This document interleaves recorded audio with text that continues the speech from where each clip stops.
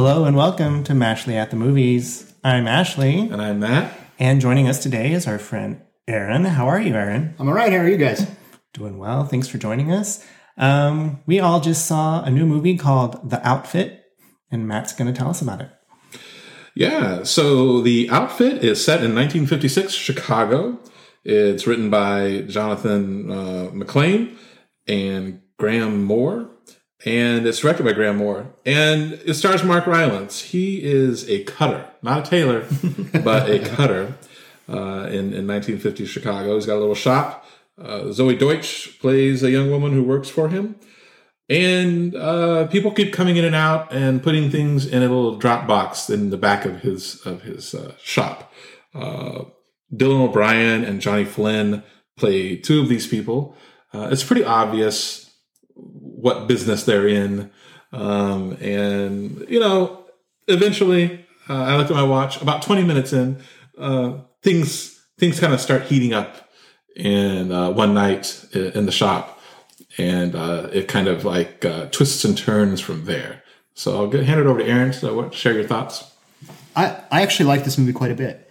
And part of my attraction to it is admittedly, I have a background in theater as an actor and a director and a playwright.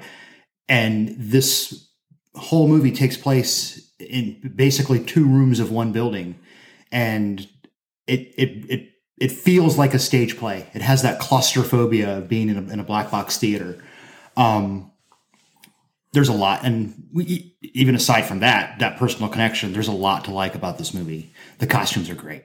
I mean, it takes place in a tailor shop, a cutter shop. So the costumes are great. I think Mark Rylance's performance is just great. The music's really good. And I think that they do a lot for it, you know, for it being a movie that takes place in just 2 or 3 rooms. They actually do quite a bit with the camera to make it feel very claustrophobic when two people are talking, you know, pulling in and pulling out. You know, we can't get too spoilery. The plot begins to fall apart as the movie progresses, but there are some very legitimate, gasp aloud plot twists that carry the movie really well. I liked it quite a bit.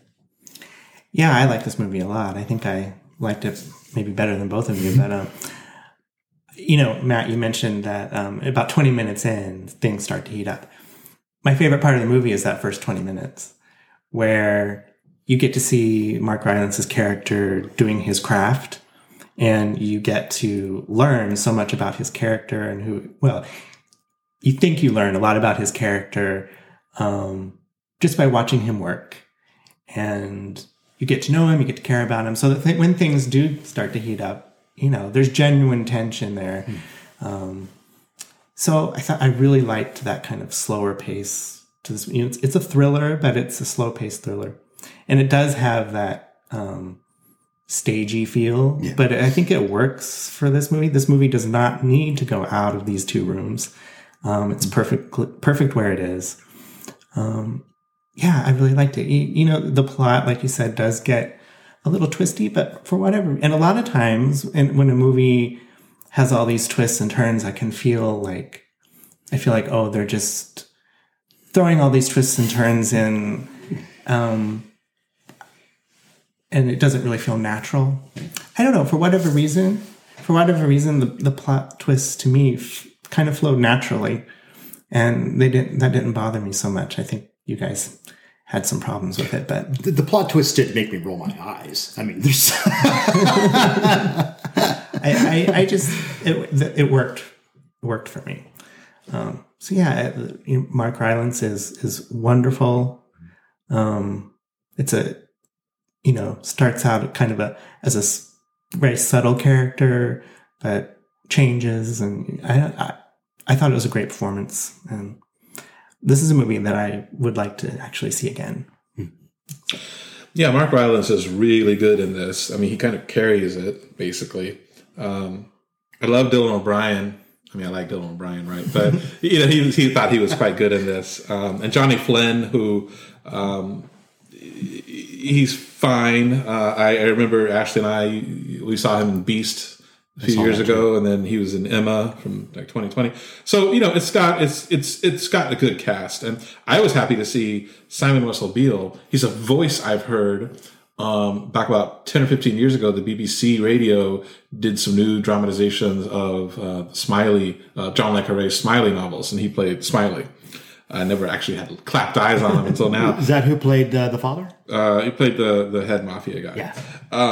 So really great actors and actresses and performances. It also it looks good, and the shots were good. Dick Pope is the cinematographer for this. Alexander Desplat, I probably messed up that name, but he's composed the music for quite a few notable films, and he did the music here, and I noticed it, and it was well done. So it's a movie I respect in its craft, kind of like the craft of the cutter in this film. But at the time it was happening, I kind of like you, Ashley. I don't know if I'd say the first 20 minutes were my favorite. I don't know if I have a favorite part of this movie, but the first 20 minutes of it sets a particular pace and tone. And then things kind of start heating up. And then they keep twisting and turning. And it's just, I remember thinking at one point, like, whoa, this movie it's just different vibe than it did initially, which is fine. Movies are allowed to do that. But it just, there was something, I kept thinking to myself, like, especially by the end, I'm like, this movie's too clever. It's too clever for its own good. And I wasn't quite able to articulate that. And I can't in this episode because of spoilers. But I will say that it's a movie that for me, when it was all over with and said and done, I looked back and it's, I think, Aaron, if you talk about this play aspect of it, I think I'll speak for myself. I view a play and a movie differently. And part of that might be because we have become so conditioned in our culture here to look at movies and even also TV shows, but as a reconsumable commodity. So we rewatch movies a lot, and that's kind of how we like in that. And so I think we analyze movies more than, at least for me, than I would a play. A play or a musical or something is something that I go to, I see once, and it's a experience that won't come again. When you see it another time, it's got a different cast. Cast, or even if it's the same cast, it's a different night. Right. I'm sure I mean, different night could be a different vibe, different whatever. Different lines. Yeah. But, a movie's different. And so I think if I had just seen this as a play and I had come away with it, I probably would have been like, oh, it's pretty good.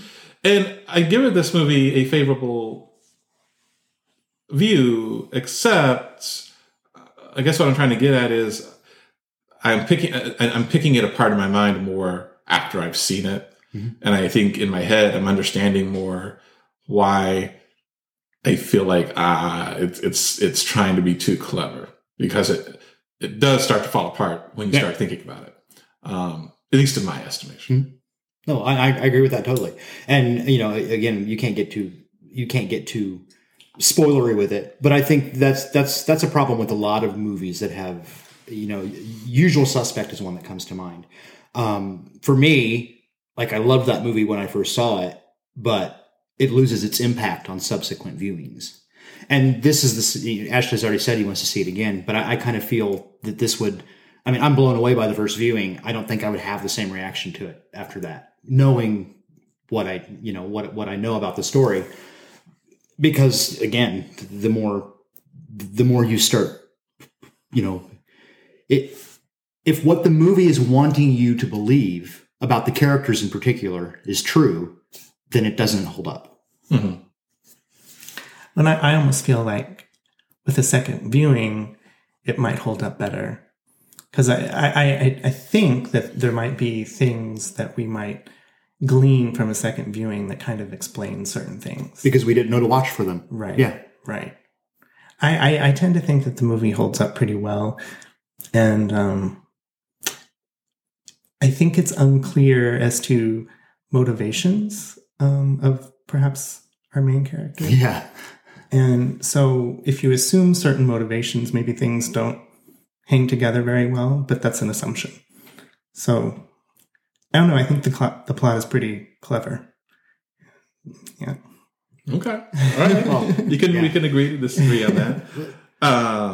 So yeah, that's The Outfit. It's in theaters now. I will say one last thing I'll say about it is, and this, it's not really, I'm not trying to be judgmental on it in this regard, but this is a movie that in 2022, I'm actually kind of surprised that it's getting a theatrical release. I thought the same thing while I was watching it, honestly. Because we are in a different era. Yeah. Particularly now, I won't even say post-pandemic because we're not really post-pandemic, but you know what I mean? Yeah. A lot of stuff has shifted to, a lot of these type of movies has shifted to just being straight to streaming. This is the kind of thing, this movie is honestly the kind of thing that 10 years ago, HBO would have been doing as an original HBO movie. Yeah. Yeah. I'd be curious to see its box office because in our, basically our 7 p.m. Friday night screening, it was the 3 of us and 2 other people. And we were all in the same row. Yeah. So, I don't know. Maybe people are still out there seeing the Batman. So, Aaron, what would you give this out of 10? I would give it an 8. And Ashley? I'll give it an 8.5. Okay. I'll give it a 7.2. So our score is a 7.9.